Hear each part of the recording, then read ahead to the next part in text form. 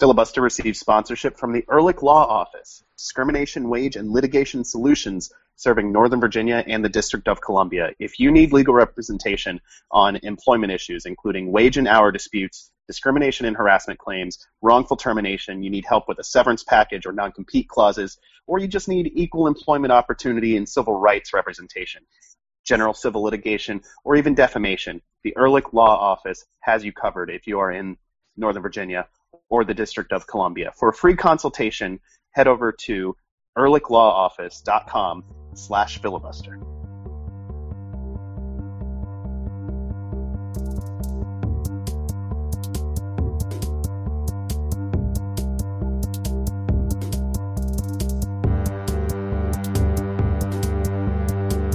I had oysters tonight. They were delicious. Oysters are frequently delicious. I saw those pictures on Facebook. I was jealous. Yeah, oysters are good. I love oysters. I had the specific ones. They have 3 different kinds at this delicious oyster place here in Richmond. The 2 kinds I had, one was grown in the York River, and the other was grown in the Atlantic Ocean itself, so they were very salty.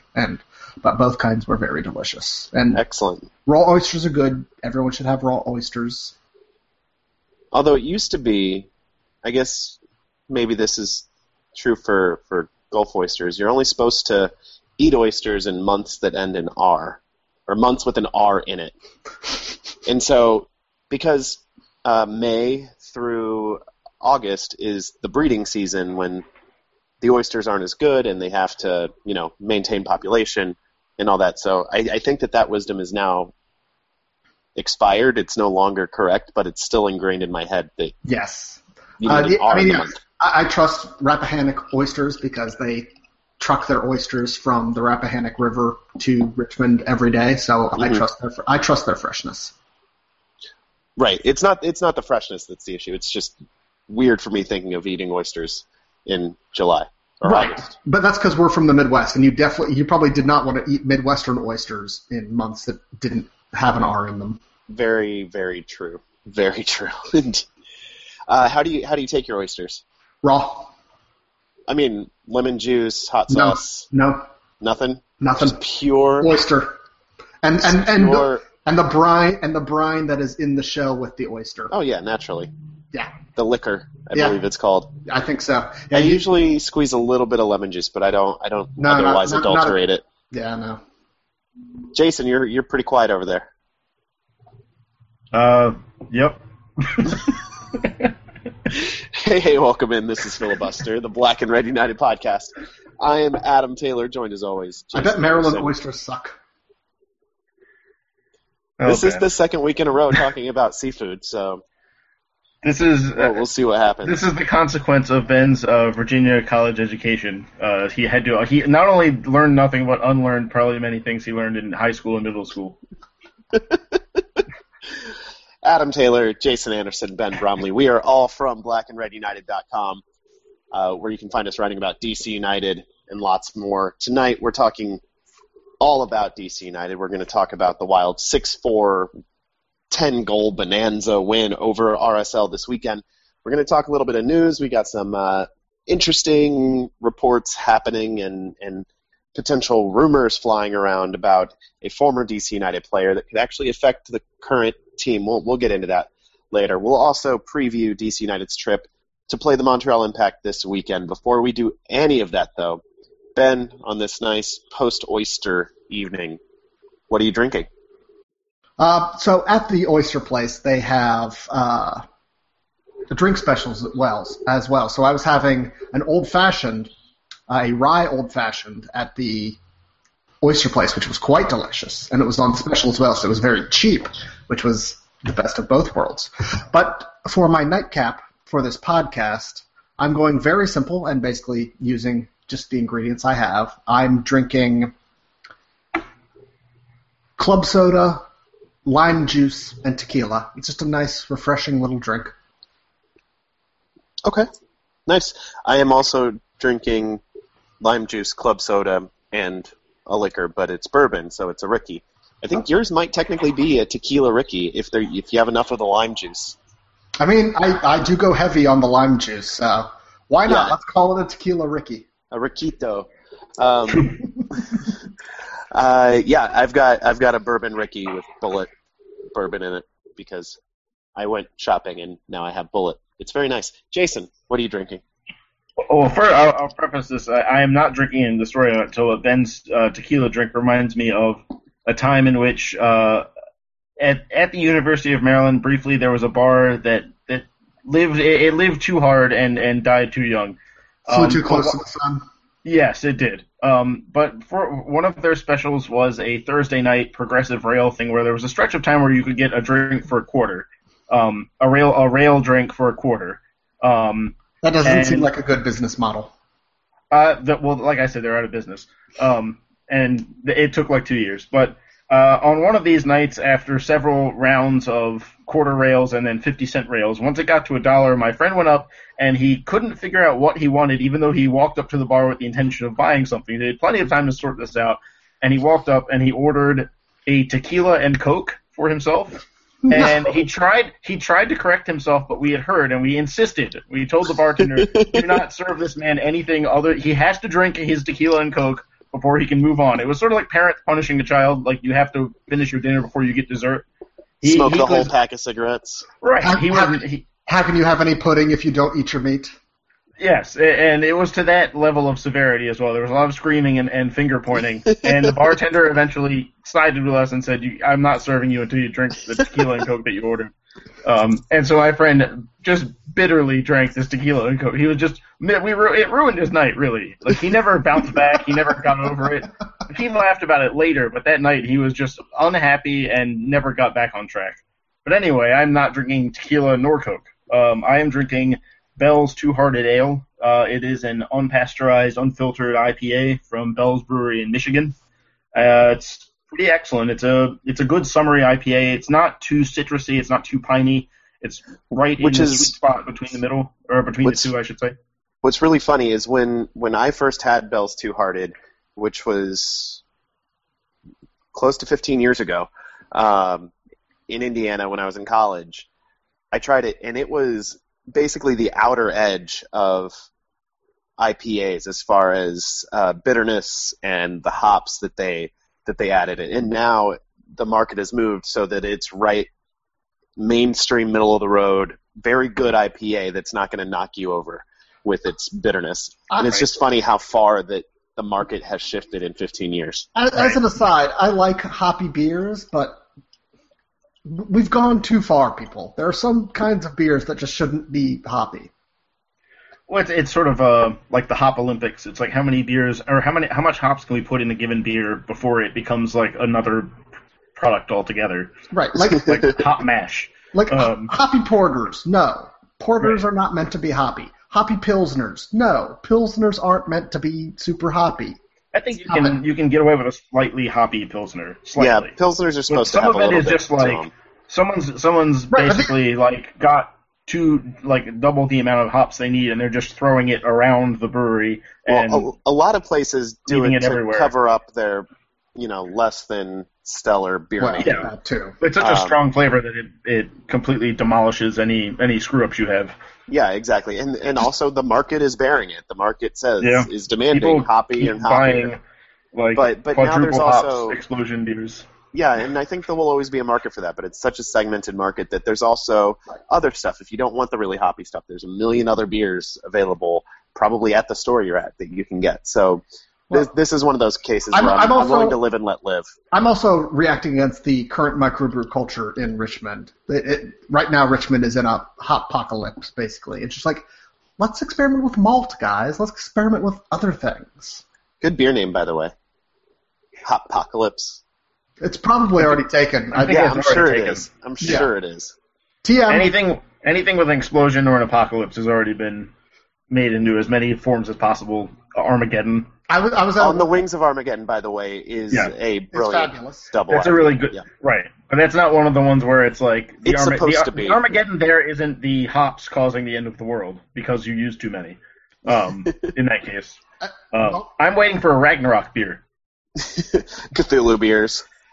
Or a mead. I was at a work happy hour today, and I had Pocahoptis. Okay. All right, At we're least that's not about something exploding.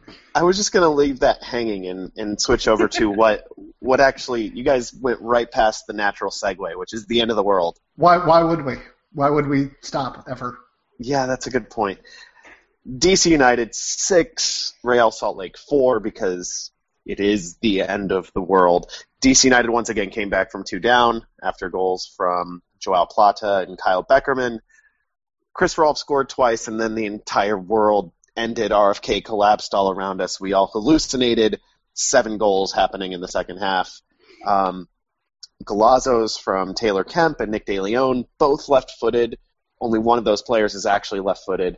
A textbook crab soccer goal from Fabiana Spindola, blocking a goal line clearance 2 inches off the ground into the net. It was, and then a set piece header from Perry Kitchen and 2 RSL goals in a 6-4 game is what we have. To paraphrase Vince Lombardi, Ben, what the hell was going on out there?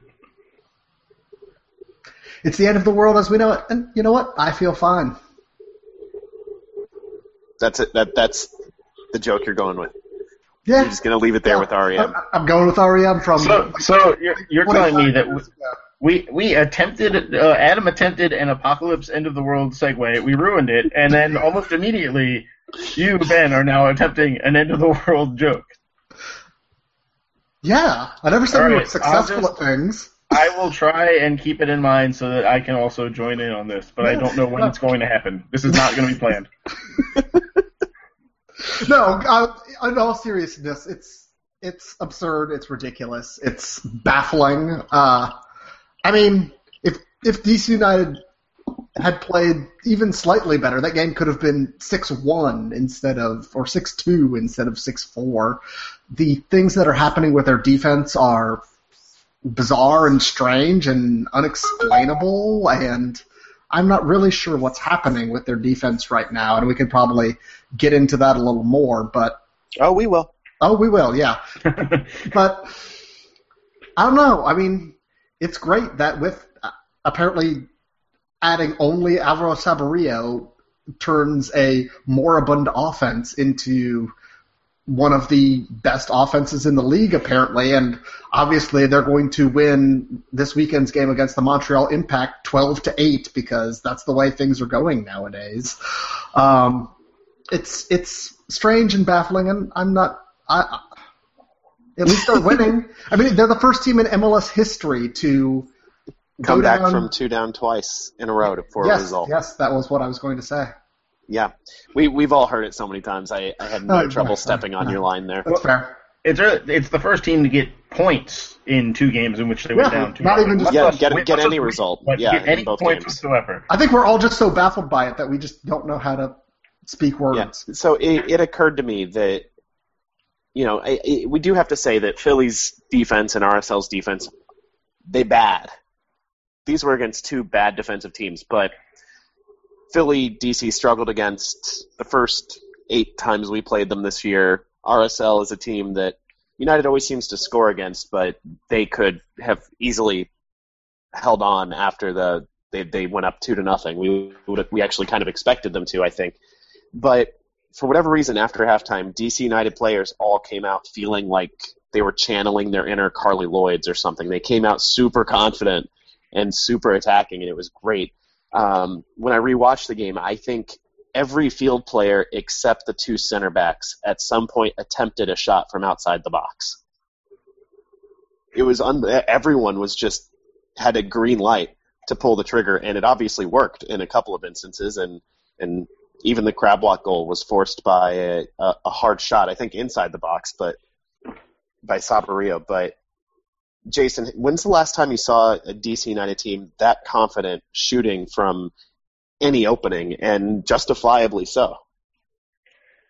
Yeah, it's not a common thing. I think a major factor in that was once DC got the first goal, RSL I think started to lose a little confidence because of their history on the road this season has been pretty bad, and I think both teams kind of knew that if it was 2-0 at halftime, the game was probably kind of dead and buried. But if DC had won, that United would once again look at yet another opportunity to come from behind as they've been doing at home.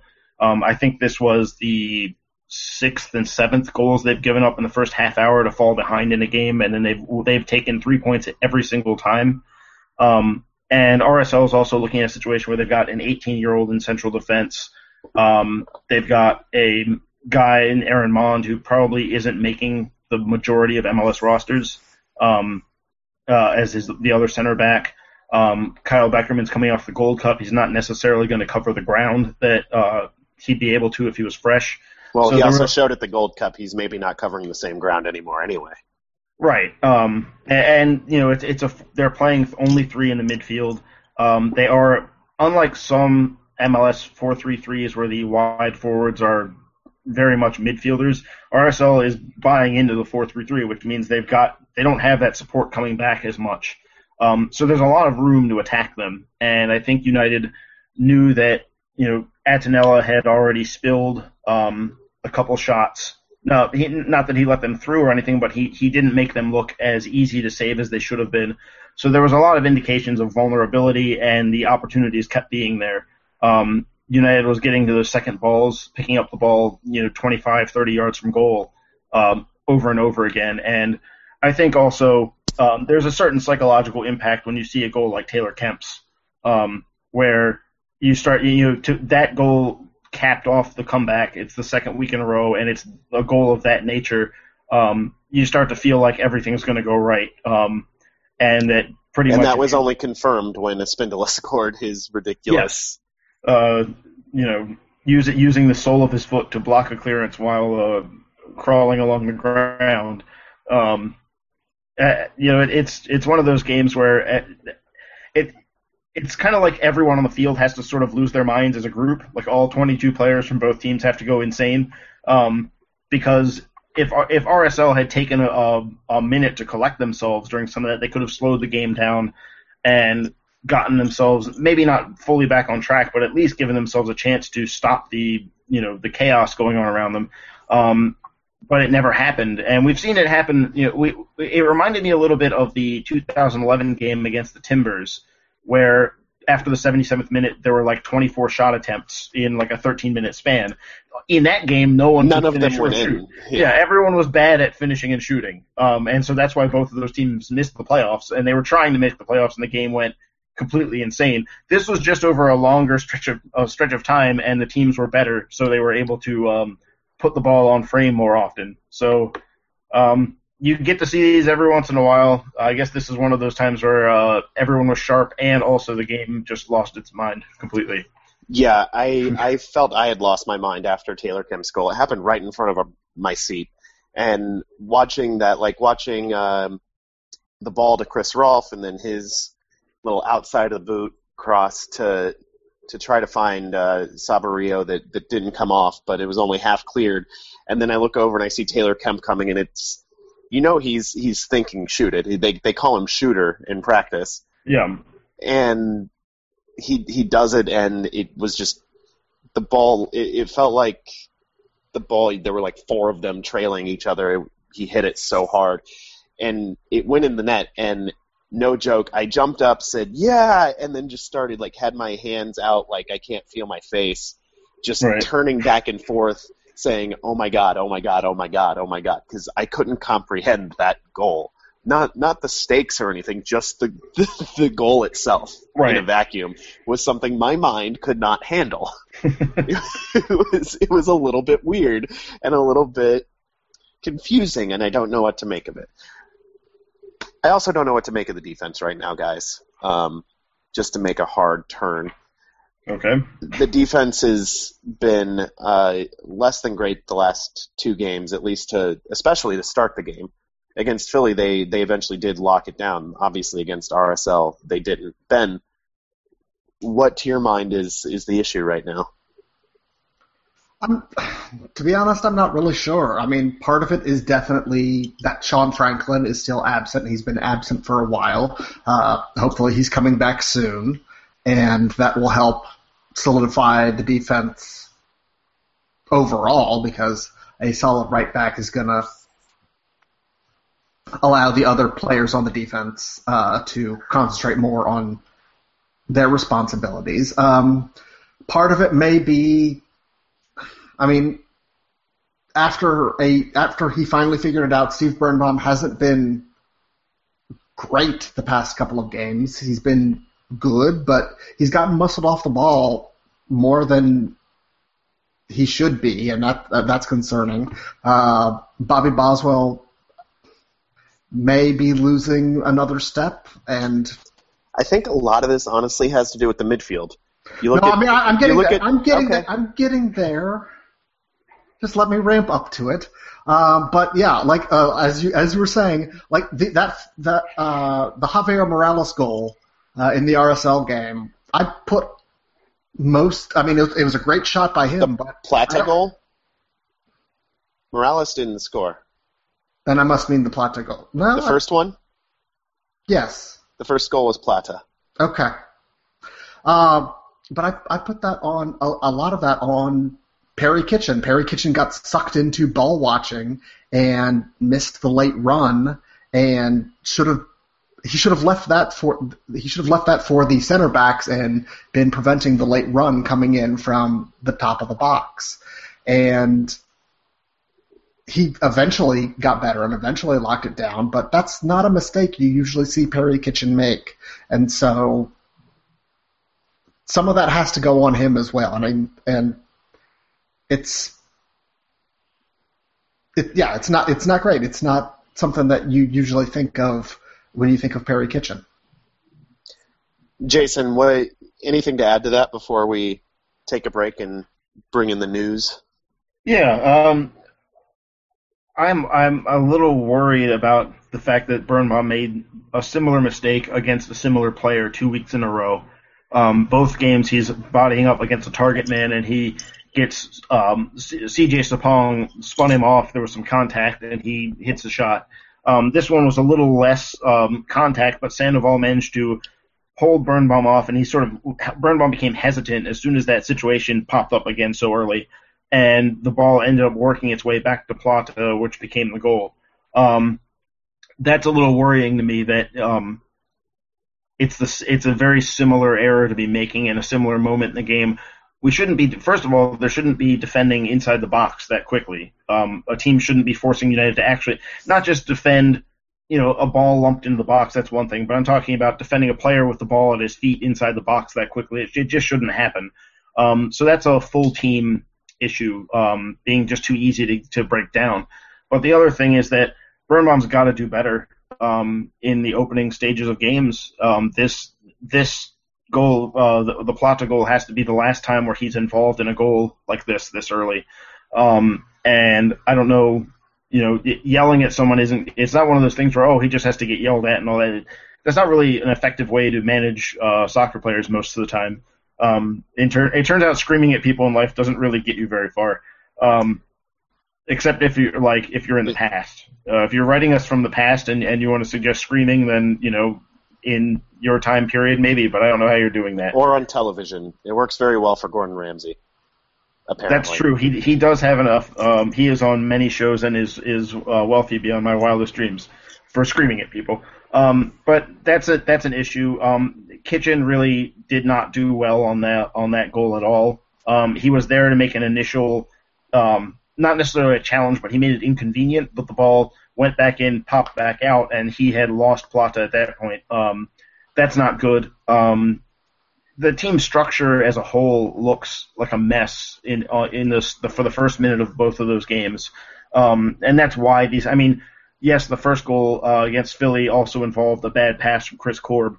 But it's not one player, it's not even two players, it's not one line of players, it's all over the field. Players are making mistakes, and if what United has to do in the first 5 minutes to get their footing is possess the ball without risking it, or thump it long to nobody and just try and pin the other team in their other end, you've got to do something else. Something has to change from the team, and it might be that Olsen tells them this is. Some teams do this where they plan their kickoff, and it's not even a constructive kickoff. It's almost like a risk-averse maneuver where you try and put the ball in the corner and then make the other team play out of a throw-in from deep in their own half.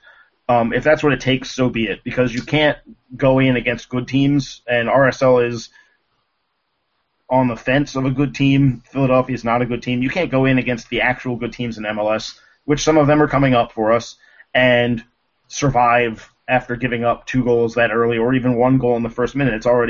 You're already pretty unlikely to not get anything out of that game. We're also not likely to see United go scoring 4.5 goals per game over a sustained stretch of time. So as much fun as the last 2 weeks have been, it's not a good plan. It's not like, as has been out there so many times, this is the first time this has happened in 20 years of MLS. There's a reason for that. It's because I bet other leagues would have a similar data point where this just doesn't happen.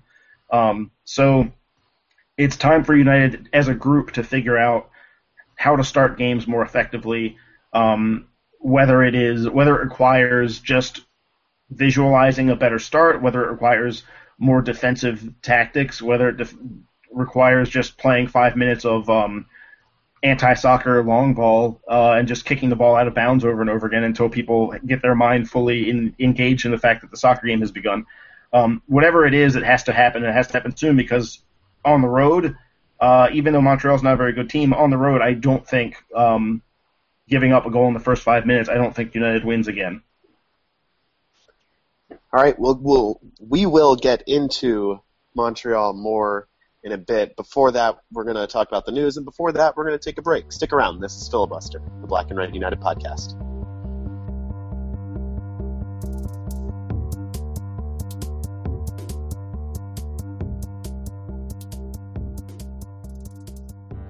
Hey, Ben, you know how you're always going on and on about legal advice on this show? Well, yeah. And you never ever use the term correctly? Well, of course not. I try not to use the term correctly. Right. Our new sponsors, the Ehrlich Law Office, they do use the term correctly all the time. In fact, that is what they do. Oh, so if I actually wanted legal advice, I should probably go to them? Yeah, exactly. If you're in Northern Virginia or the District of Columbia, they handle employment issues, general civil litigation, defamation, lots of stuff. They have you covered. Jason, I'm sorry, they do not have you covered because you are in Maryland, where they are not operating just yet. Fine. So, Ehrlich Law Office, it's really good people. Josh is their main proprietor, Josh Ehrlich. He's a law school friend of mine. One of their attorneys, Ben, a lot of our listeners know him from games and other places. So, guys, for a free consultation, go to ehrlichlawoffice.com/filibuster.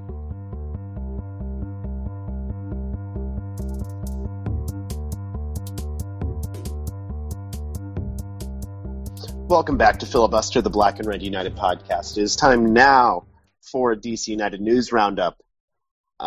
If we were a real radio show, we'd have like a clever music drop there or something. We're not, though, so we have Ben Bromley. First thing on the list, DC United has selected an architect for their new stadium in Buzzard Point. It is Populous, who is the company that released those renderings a couple years back, I guess about a year and a half ago, actually. Those gorgeous renderings with a triple-decker stand on one side and suites and a roof that went all the way around. Yeah, those renderings, as part of this announcement, are gone. And instead we get something a little bit more vanilla, but a little bit more realistic, I think. If we really dig deep down, we can probably tell ourselves that the previous renderings were a little bit pie in the sky, unrealistic. That said, it is still a little disappointing to see those gorgeous, awesome, I thought innovative design in some parts go away for something a little bit more like an erector set. But a stadium is a stadium, and I'll be happy wherever we go. Populous, well known for doing lots of stadiums. They did Camden Yards, they did Nats Park in the soccer world, they did Sporting Park in Kansas City, they did DSG Park in Colorado, they did Houston. They're doing the new Orlando one. They did the new Wembley Stadium in London. They did the Emirates Stadium for Arsenal in London. They have a pretty good pedigree when it comes to not just stadiums, but soccer stadiums. And they also have the pedigree of being not the other major soccer-specific stadium designer who did such delightful things as PPL Park and RBA and other delightful stadiums that have lots of problems actually nowadays. Yeah, PPL Park's having some real issues right now from a design standpoint that should have been obvious, but you can check out. There's that view of the bridge. Yeah, but we'll put away supporters right next to home supporters. What could possibly go wrong? Bridge. Other news. This isn't news so much as rumor. Andy Nahar is rumored to be the subject of a transfer bid from Newcastle. He of course plays for Anderlecht. He used to play for DC United. This is news not just because we all really, really like Andy Nahar, but because DC United will get a chunk of whatever fee Anderlecht realize from a transfer of Andy as well. So if the rumored transfer, I think $9 million transfer bid is real and it comes through, then DC United / MLS will get almost $2 million just in their pockets. It'll be kind of nice.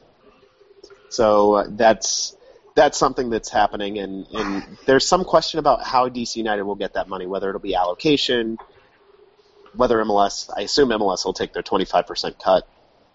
Does it make me a bad person that I'd rather Andy Nahar go to a better place than Newcastle than DC United actually getting any money? I don't think it makes you a bad person. It probably makes you a better human being. It might make you a bad fan. Yeah. I'm okay with that. I mean... Okay. You need to cross the line, Ben, and start thinking only of the team and not of humans as humans. But, I mean, I can't condemn anyone I like to Newcastle. Would you condemn him to Sunderland? I mean, that's no! That's one of the issues, too, right? Because Sunderland and DC United are partner clubs. That borders on vulgar, Adam. I'm sorry. Not my partnership. Hashtag not my partnership. Yep. With apologies to John Oliver. So DC United could be coming into some cash. If they do get a chunk of it as allocation, then that'll help against the salary cap, maybe help with a new signing, or maybe not. Otherwise, it'll be all cash that they have to plow into the infrastructure of the team somewhere. Well, they have to, by rule. It's there. It says in the rules that's what they have to do, Ben. Why would you doubt that? Last thing comes actually very recently. Charles Boehm from Potomac Soccer Wire is reporting that DC United is looking at majorly slashing their academy budget going forward, starting next year, as in cutting it in half. He also has at least one source saying that they're going to make the upper levels of the academy free to pay. Right now, DC United does charge a tuition for their academy, and it looks like they may stop doing that, although comments from the team seem to indicate otherwise. This is a story that still seems like it's pretty much in flux, so something to keep an eye out for. As you're listening to this, we'll have an article up addressing this specifically on blackandredunited.com. We will, in fact, Ben. Obviously, cutting into the academy is not really a good thing at this stage in MLS when you have more and more homegrown stars coming through. FC Dallas are super dependent on two homegrown players in central midfield. Jassy Zardes is doing really well in LA. Bill Hamid, obviously, very important for DC United. So it's interesting to see them forced to do this. I understand the business side, and the team is hemorrhaging money, and the academy is essentially a loss leader. So it's how much loss can you take on that? But it's still, as a fan, a bummer to see. Fracking stupid.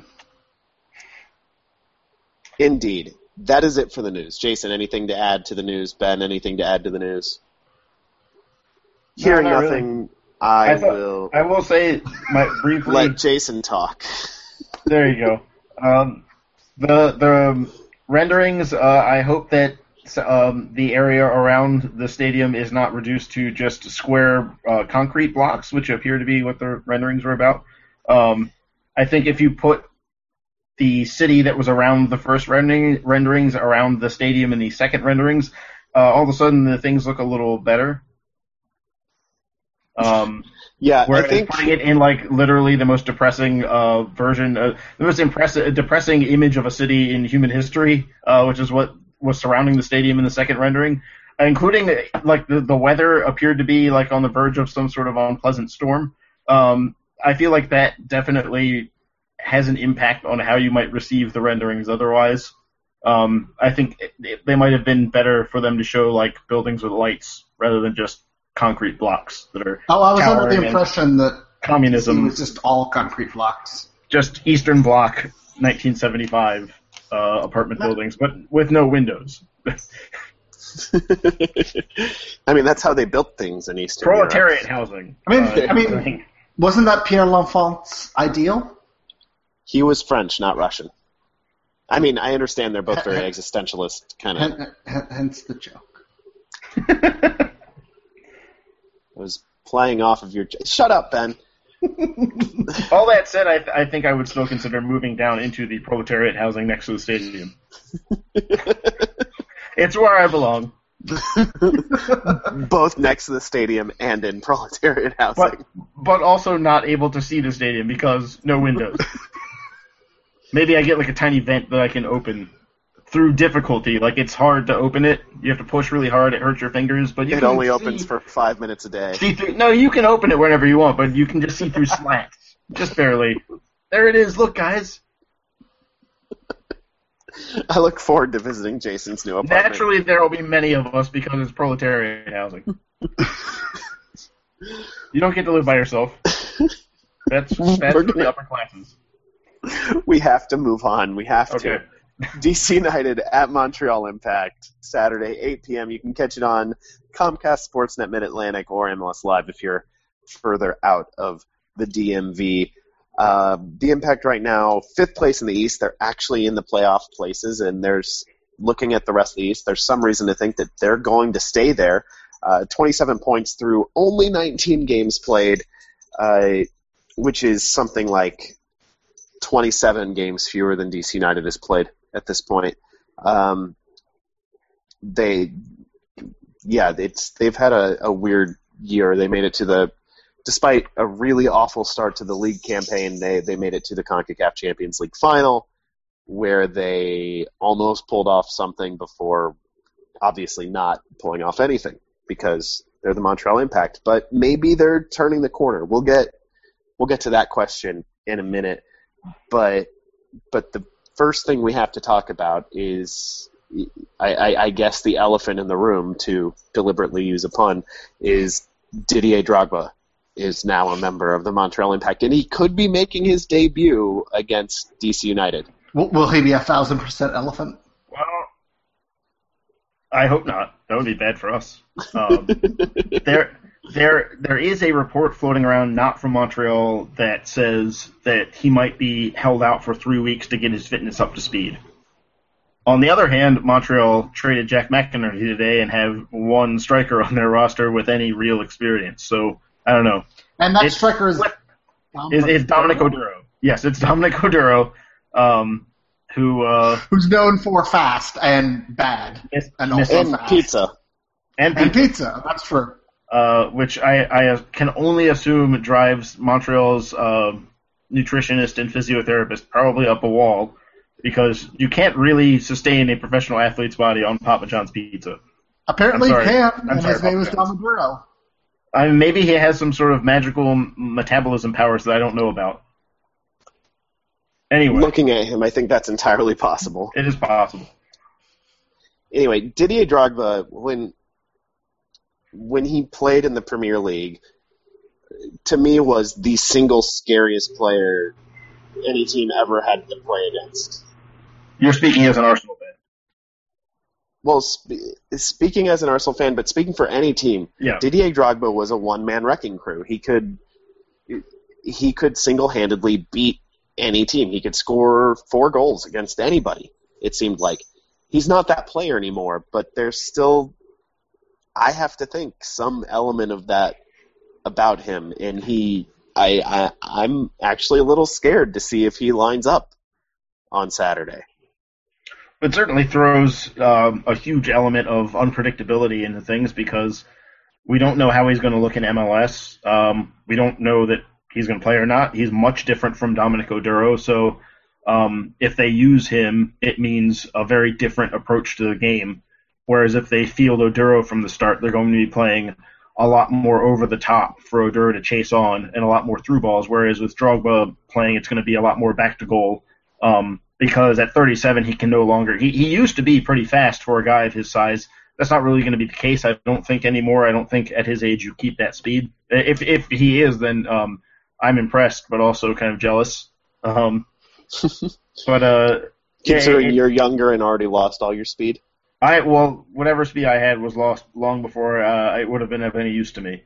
But it's going to makes them a hard team to game plan for because their 2 possible starting strikers are so completely different from each other. One we haven't seen play a second in this league, and also it's been a little while since Drogba was playing truly top-level competition as a starter that his team was relying on. When he was at Galatasaray, he wasn't starting that often. When he played, I believe he had another stop in between going to Turkey and then going back to England briefly. He hasn't been the star of the show for a little while now. So how quickly he adjusts to that is another issue. You know, the mental adjustment to everyone keying on you because your jersey says Drogba on the back of it.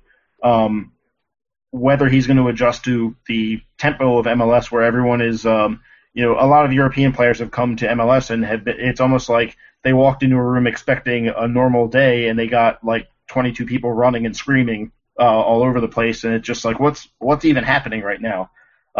So there's a lot to wonder about, and we might be the guinea pig as far as dealing with him.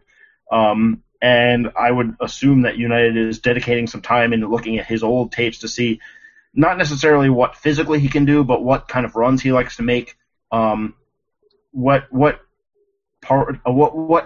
big a portion of his skill on the field it comes down to decisions rather than size and strength and power and accuracy and all that stuff. So trying to figure out what's going on in his head is kind of important, but it's tough to gauge because you never know how he's going to react to his teammates.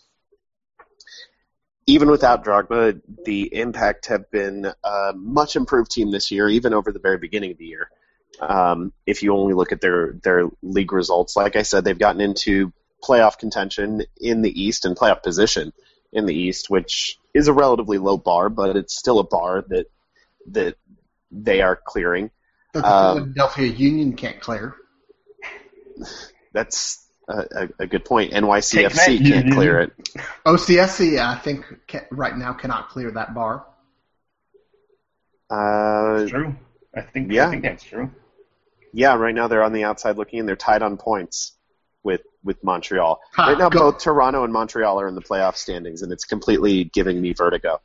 I'd rather them be in the playoffs than either of the expansion teams.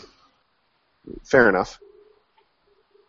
So the Impact are a better team this year. Ben, are you surprised to see them in playoff contention, even in the weak Eastern Conference? And right now there are only 4 teams in each conference that don't make the playoffs. In the East right now, that's Chicago, Philly, and the 2 expansion teams. That's who's not in the playoffs. I mean, no, I'm not surprised at that, and I'm especially not surprised at that because the Montreal Impact have played, 4 MLS games this season so far? I mean, 3.5, actually. Okay, yeah. I mean, it is absurd that they are still they have 5 games in hand on DC United. Yeah, I think they are the team that has played the least MLS games so far, maybe tied for the least MLS games so far. They have played the least by themselves. Toronto has played 1 more. Yeah, and I mean, reason, in theory, was the CONCACAF Champions League, but DC United had that too, and DC United has the most games played so far, so who knows what that's about. Montreal did get one game pushed back during that time, one early season game pushed back. Not that that makes up the rest of the gap, but it does explain. They would still be tied for the least amount of games played.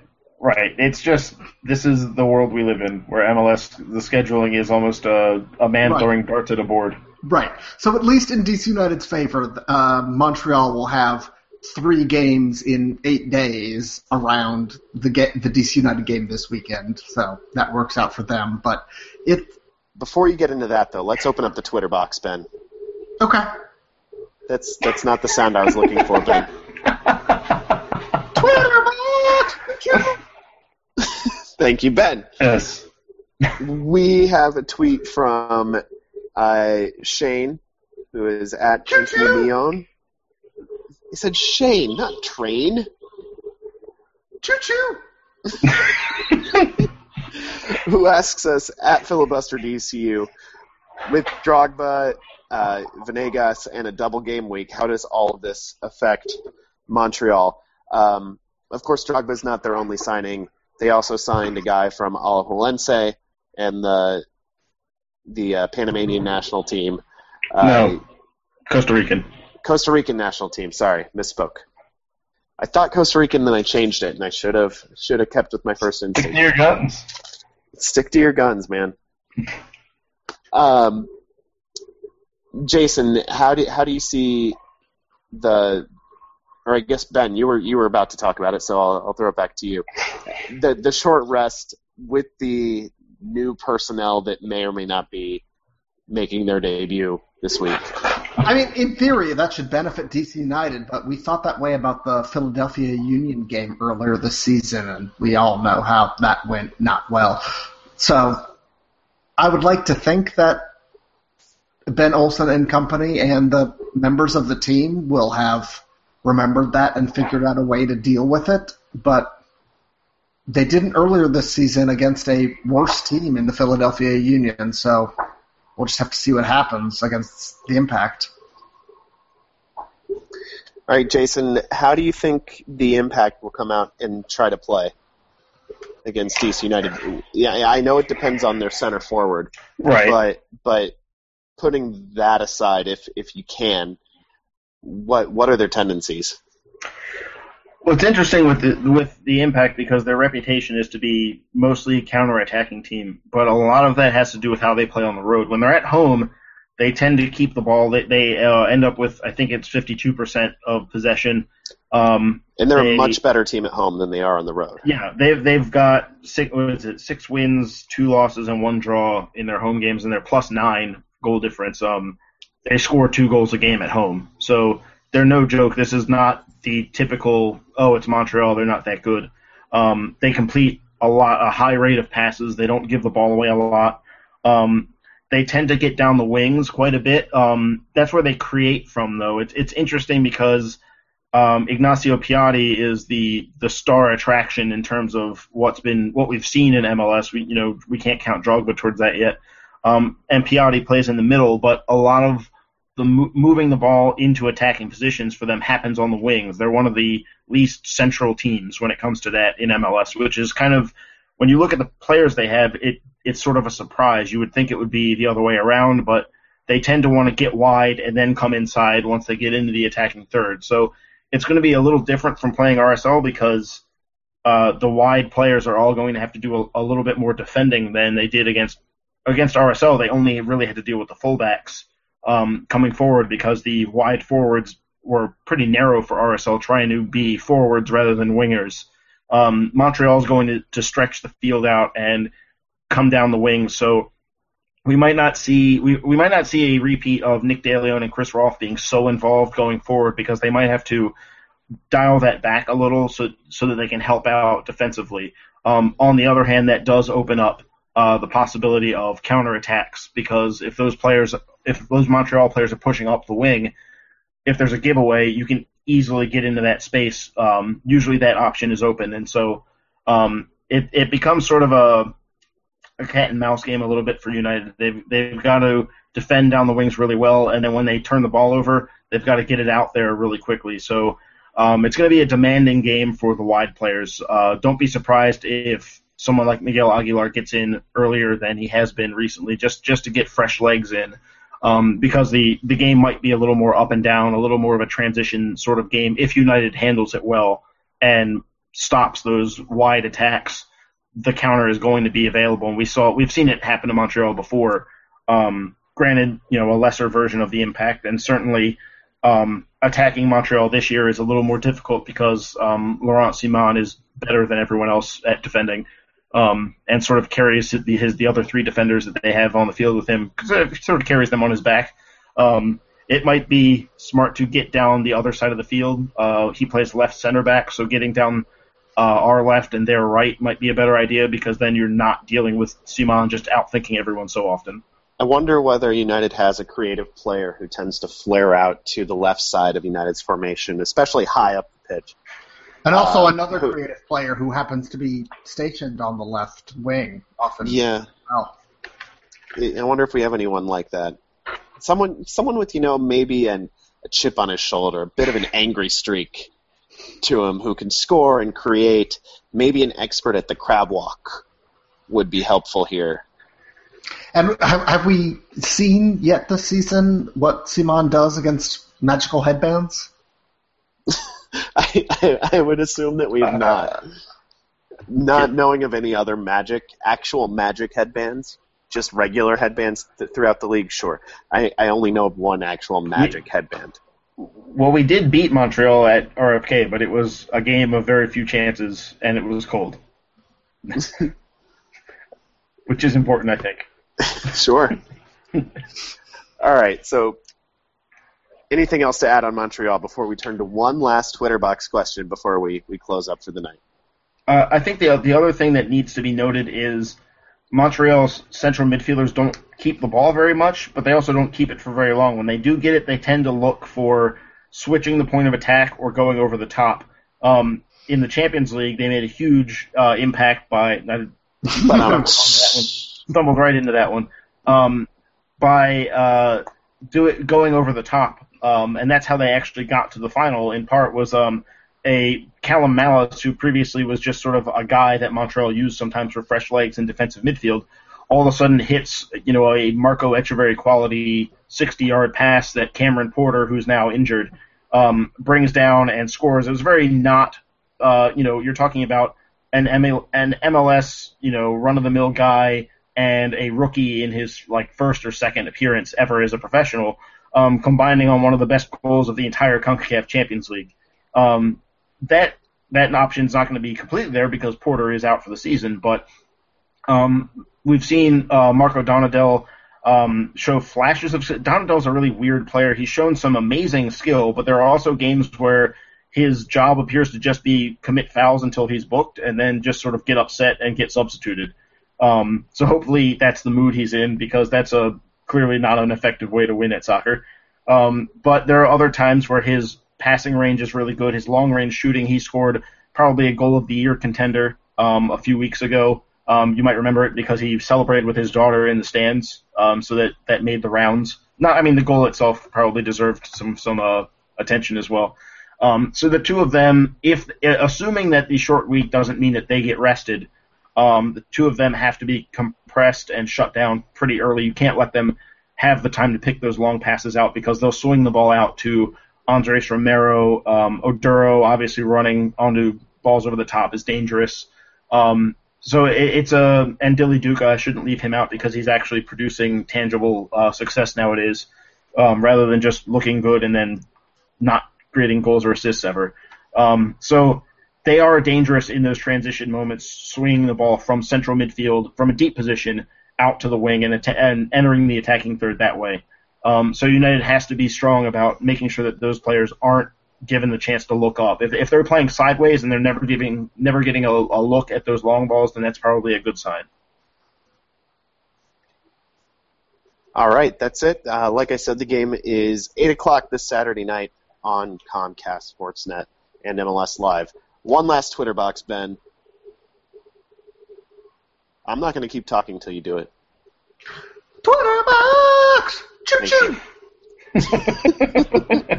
One last Twitter box before we end the show. This one comes from good friend of the show, Josie Becker, out there in California, who asks us, what comes first, a DC championship or a DC stadium? DC championship. They scored 6 goals in 1996, one game. 6 goals, one game in 2004. 6 goals in 2015. MLS Cup in the bag. Choo-choo! Yeah, I'm going to be optimistic and say championship. I think the stadium will be here before the start of the 2018 season, or at least in time for the start of the 2018 season. I think United gets a trophy between now and then. I'll be optimistic. Now, just to be clear, we're talking MLS Cups and not just any trophy, right? MLS Cup, What about a Carolina might throw Challenge a supporter Cup? shield in there. What about a Carolina Challenge Cup?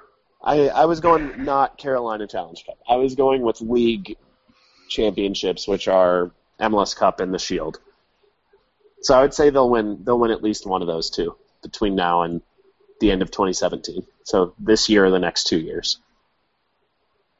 I mean, I would have to rate them just based on strength of schedule. You'd have to expect the Supporter Shield. United has an excellent shot at it this year, even with the possible tiebreaker losses to Dallas and Seattle. And trust me, I'm still going over them in my head because Nick DeLeon hit the crossbar in Seattle in stoppage time, and Fabian Castillo scored in stoppage time in Dallas, and those could come back to haunt us. But if they don't come back to haunt us, that'd be nice.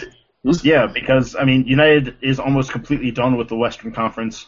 We've still got plenty of games against... We haven't even played New York City yet. Which is absurd.